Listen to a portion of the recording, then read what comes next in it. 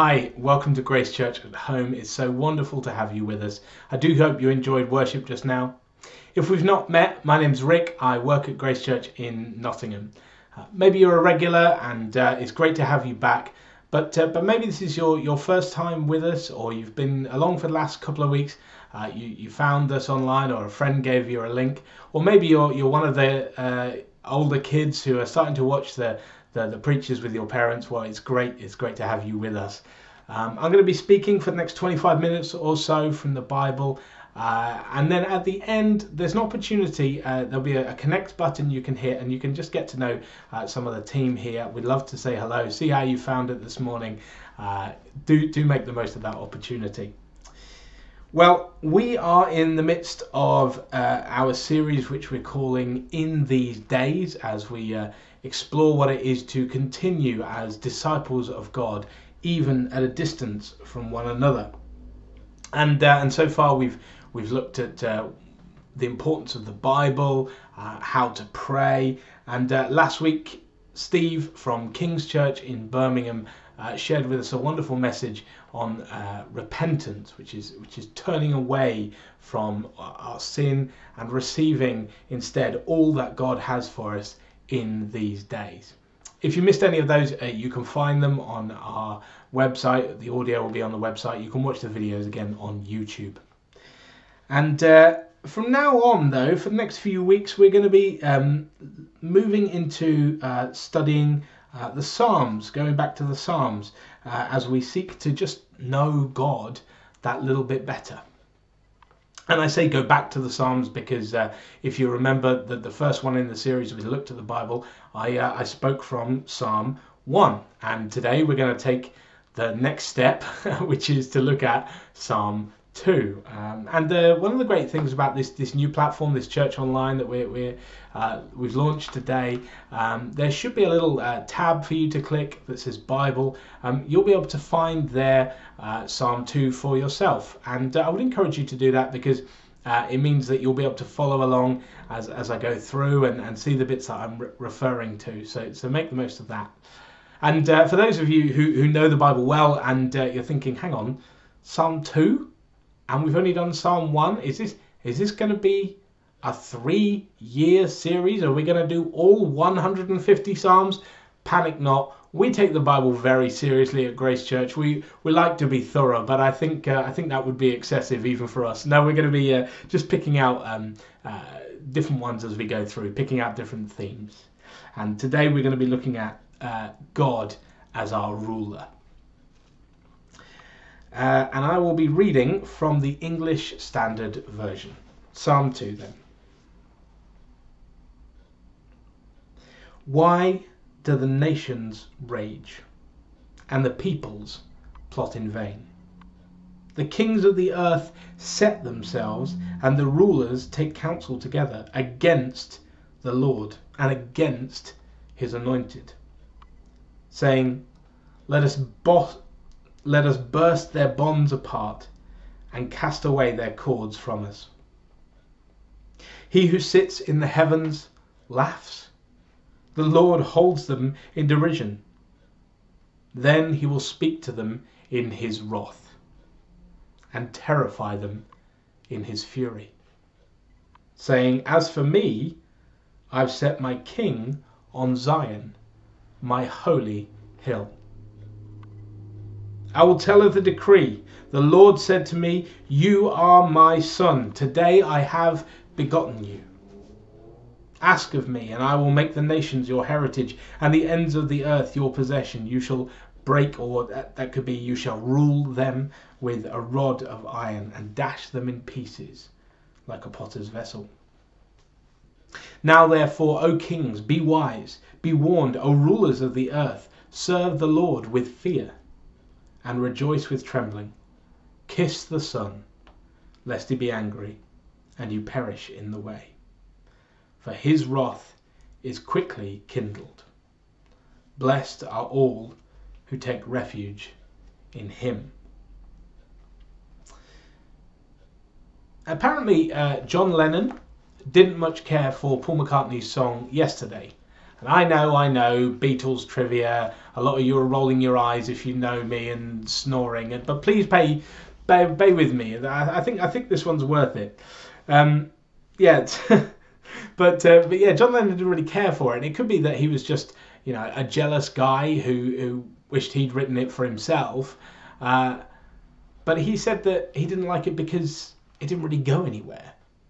Which is true, actually, because if you think about it, the beginning and the end is just the same. They start and end with the same word. Yesterday, all my troubles seem so far away, a lot of moaning, and then I believe in yesterday. Which means it doesn't have, a narrative, a beginning, middle, and end. But what it does is it evokes a sense of obsession, a sense of fixation that the singer is focused on everything that he lost yesterday. And Psalm 1 and 2 kind of have that too, because these are a pair. They open the book of Psalms, and in some places they'd even squash them together as one long psalm. And if you remember Psalm 1, how does it start? It says this: "Blessed is the man who..." And how does this one finish? "Blessed are all who take refuge in him." Psalm 1 and 2 are a pair that are obsessed, fixated on being blessed by God. And in Psalm 1, the way to this blessing, or happiness, as we discovered then, true happiness, was to dedicate yourself to the Word of God, to reading His Bible, to letting Him fill you. In Psalm 2, it's it's about submitting yourself to the rule of a king. Blessed are all who take refuge in him, in the king. Which actually leads on from last week.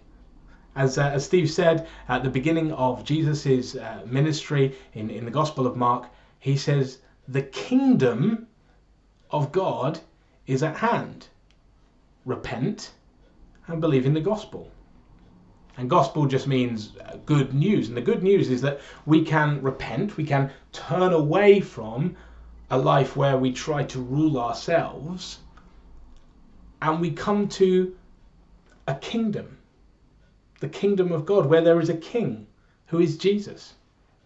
Repentance at its core says, I can't look after myself, really. I can't rule my own life. I've tried. It always blows up in my face. That's what the Bible calls sin. Someone asked me the other day, what is it to be a Christian? What do you have to believe? How do you have to act? And I've never found a better summation than in Romans 10, and I'm going to paraphrase, but it says, if you believe in your heart that Jesus rose from the dead, and by that your sins are forgiven, and if you confess with your mouth, if you say out loud, Jesus is Lord, then you'll be saved. Happiness is found by turning away from a life of self-service and into a life that says, Jesus, you are my King. You are my Lord. You rule in my life. But I'm getting ahead of myself, because this psalm was written about 1,000 years before Jesus. So how could it possibly be about him? Well, we'll come back to that. Psalm 2 was what's known as a coronation psalm, in which a king is crowned.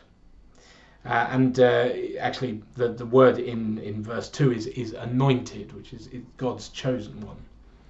Because God rules the world, okay? He makes the sun rise, he makes the sun set, he gives us everything we need.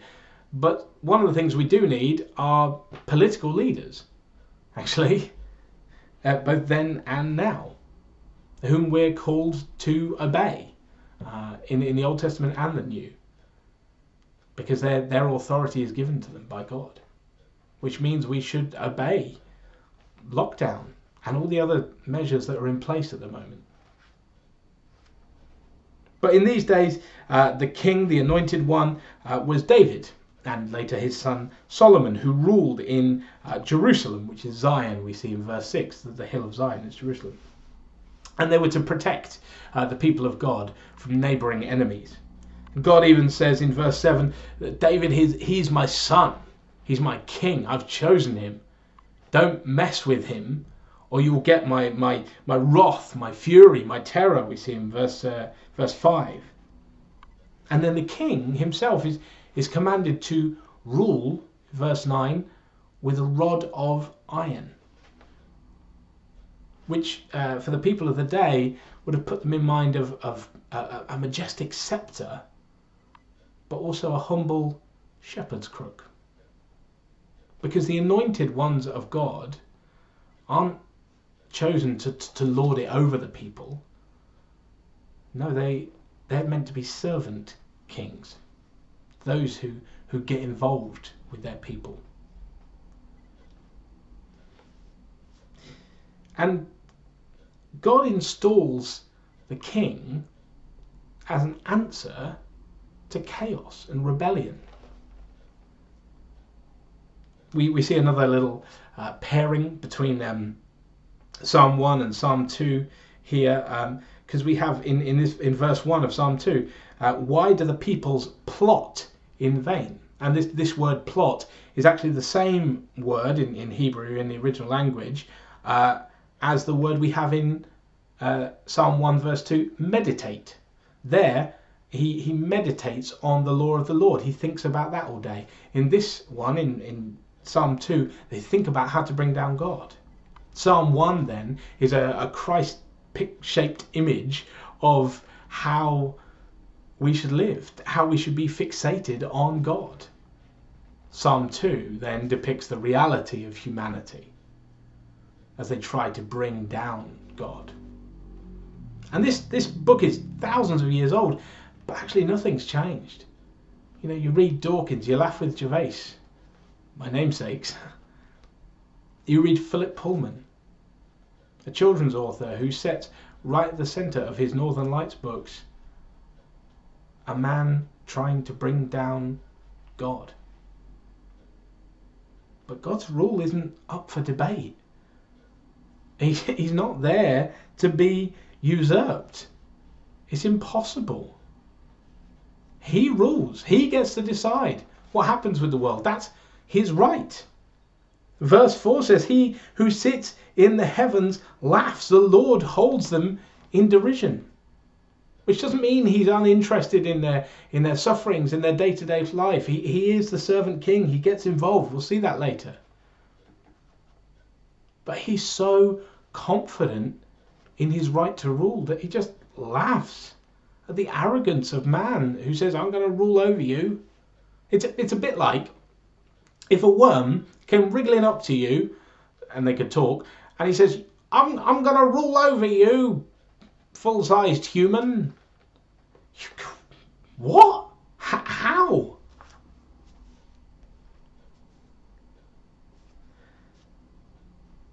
He is the creator. We are the created. He is the all-knowing. We are the ever-learning. He is the eternal. We're the part-time. We're here today, we're gone tomorrow. Psalm 1 even describes us as chaff. Dry grass that blows away in the wind. Shakespeare understood some of this when he wrote in Macbeth that our fleeting lives are like a poor actor that struts and frets his hour upon the stage and then is never heard from again. He was wrong, of course, Shakespeare. Our lives are of more value than that. Because we are made in the image of God. It's not like worms and humans. And God has set in our hearts, each of us, a sense of eternity, which means we all have an idea of a creator or a creative force, whatever your worldview, really. But in Jesus, through Jesus, we get to know this creator. And not just as God, but as Father. Which means that though he rules, we as sons and daughters get to come to the ruler of the world and ask him questions about what's going on, why things are the way they are, especially in these days when it seems actually that chaos rules, the nations rage, governments don't seem to know what they're doing, advice keeps changing, and all our best laid plans keep slipping through our fingers like sand. Cheryl and I, my wife, and Cheryl and I, we're due to plant a church, start a new one, up in Newcastle later this year. Which means, uprooting our family, selling and buying a house, and recruiting a team and encouraging them to do the same thing. And more even, at least my job, we know what that's going to be. They've all got to find new jobs. How is that going to happen in this climate? You can be sure I have been praying. I've been saying to my Father in heaven, what are you doing? This was not in the script. How do you plant a church in a pandemic? By the access to the Father that Jesus affords us by his cross, we get to come, sons and daughters, and question the Almighty. What a privilege. But we must never forget that he is in charge, which is good. Which is good because not only is his rule his right, but his rule is righteous. Not only is his rule his right, but his rule is righteous. He rules perfectly in all wisdom and insight. And like a loving Father, he seeks to do us good, and he brings himself his righteous glory. I think most of the times I fall out with my 3-year-old are when I guess we have different priorities. It might be that my priority is that we put on her coat and her shoes so we can go out. In pre-lockdown days, we go out to the park or the coffee shop, something she'll like anyway. Rarely is that her priority. Her priority is much more like, oh, Daddy, I'm going to put this rock in a pot.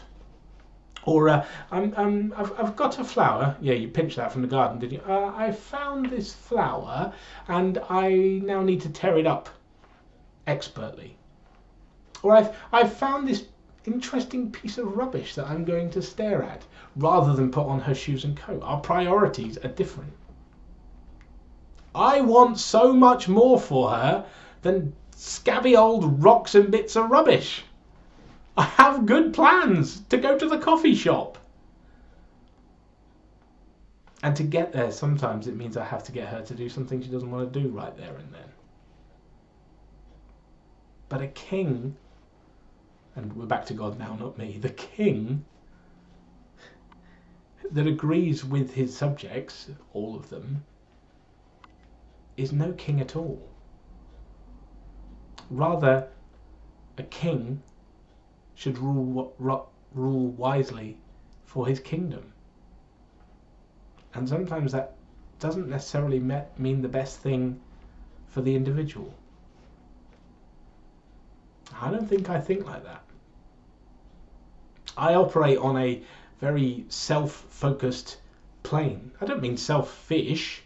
I just mean, God, you said you were going to bless me, so I want you to do that now. And so that I notice. But Jesus is not like that. Hallelujah. Hallelujah, Jesus is not like that. He is a servant king who submits to the will of God. He knew that joy was before him, that as he, the Son, brought many brothers to eternal life, he knew that was coming. But for him to achieve this new life, he, the seed, had to fall to the floor and die.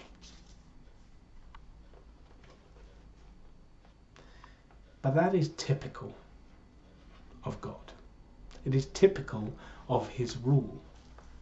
Because he is not some distant watchmaker that wound up the universe and now just lets it run itself out.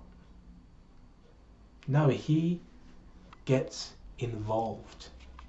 He is a servant king. Since Eden, when the enemy came, man fell, death reigned, evil has plagued God's creation. But since the beginning, what the enemy has meant for evil, God has turned to good.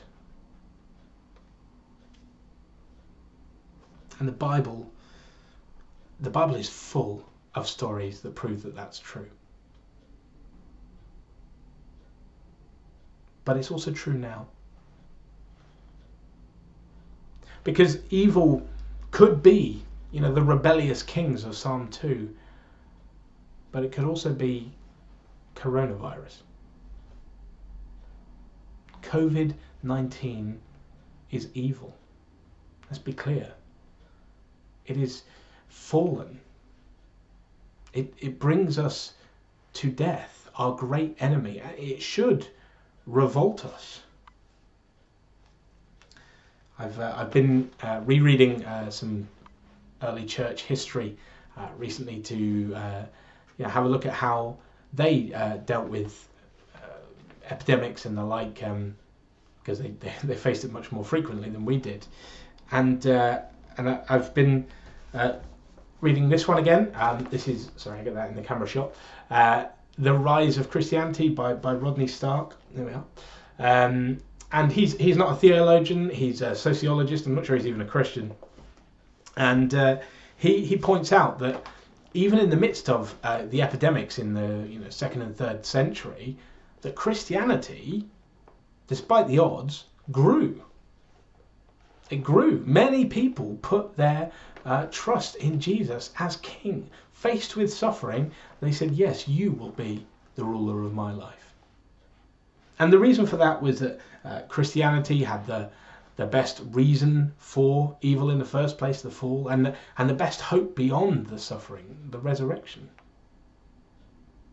Christians also lived longer. Now, Stark would be a bit more dubious about the miraculous than we would, but he did acknowledge that, as the people of God came under the rule of God, the law of God, the law that's in the Bible, the perfect plan for God's people, the perfect way of living, that they lived longer, that they thrived, which was an attractive evangelistic tool.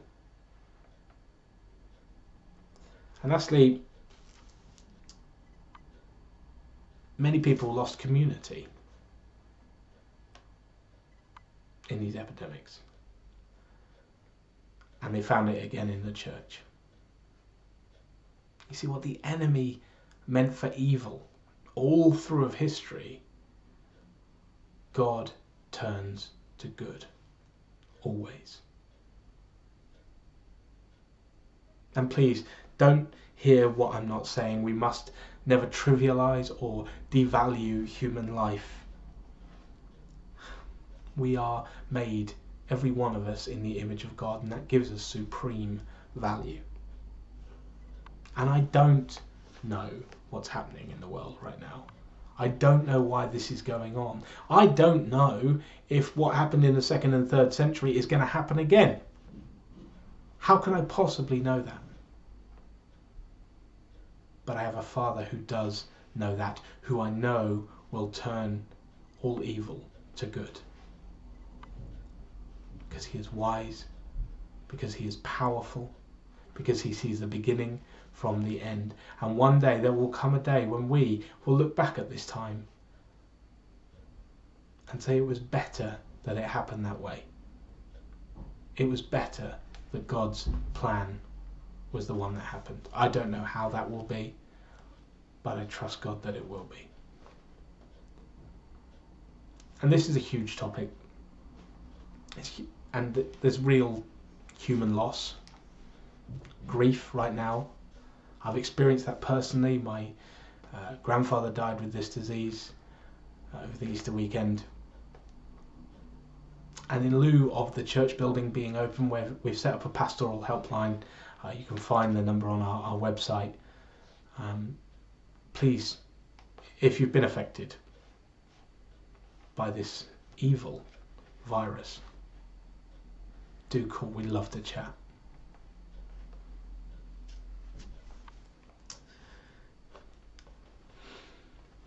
Finally then, God is not the distant watchmaker. He doesn't rule at a distance. He gets involved. Psalm 2 is a coronation psalm that speaks of God's temporarily appointed leaders. But ultimately, it points to an everlasting king. Verse 8 says this. God says to his king, "Ask of me, and I will make the nations your heritage, and the ends of the earth your possession." This promise to David, that he would have an heir who would have a global, everlasting kingdom, could not be fulfilled by a mere man, and was fulfilled in Jesus. Jesus is the Son of verse 7, whom God has begotten. And just like in David's day, as enemies kindled the wrath of God, so Jesus, the Son, the servant king, the wielder of the scepter and the shepherd's crook, was crowned, not on Zion, but on the hill of Calvary, Golgotha, the place of the skull. And there he took the wrath, the fury, the terror of God. He was crowned with thorns. His kingship was mocked. We could invert verse 4. He or they who stand on the earth laugh as man holds their Lord in derision. You see, God's answer to chaos and evil is not to rule at a distance, but to get involved, to install a king on the hill. God's solution to sin and sickness is not to leave us to it, but to pour wrath, not only even on his persecutors, but on his own Son, on David's heir, the promised king. Just after David's coronation, 2 Samuel 7 verses 12 to 16, God promises this heir to David. "When your days are fulfilled and you lie down with your fathers, I will raise up your offspring after you, who shall come from your body, and I will establish his kingdom. He," Jesus, shall build a house for my name, and I will establish the throne of his kingdom forever. I will be to him a father, and he shall be to me a son. When he commits iniquity, which is sin, and we know Jesus didn't do that, but he absorbed ours. When he commits iniquity, I will discipline him with the rod of men, and with the stripes of the sons of men. But my steadfast love will not depart from him, and your house and your kingdom shall be made sure forever before me. Your throne shall be established forever. Jesus, the King, rules. The kingdom was at hand. We are called to turn away from our lives of self-service and believe that Jesus is the King. He has defeated the enemy. He has turned his wicked schemes to good, and he has risen. The conquering King, the defeater of death. And now we, his subjects, his sons, his daughters, live in the good of his victory. No guilt in life. No fear in death. This is the power of Christ in me. From life's first cry to final breath, Jesus commands my destiny. No power of hell, no scheme of man can ever pluck me from his hand until he returns or calls me home. Here, in the power of Christ, I stand. Thank you so much for watching. I hope you have a wonderful Sunday. Please click the connect button. We'd love to get to know you. See you again. Bye-bye.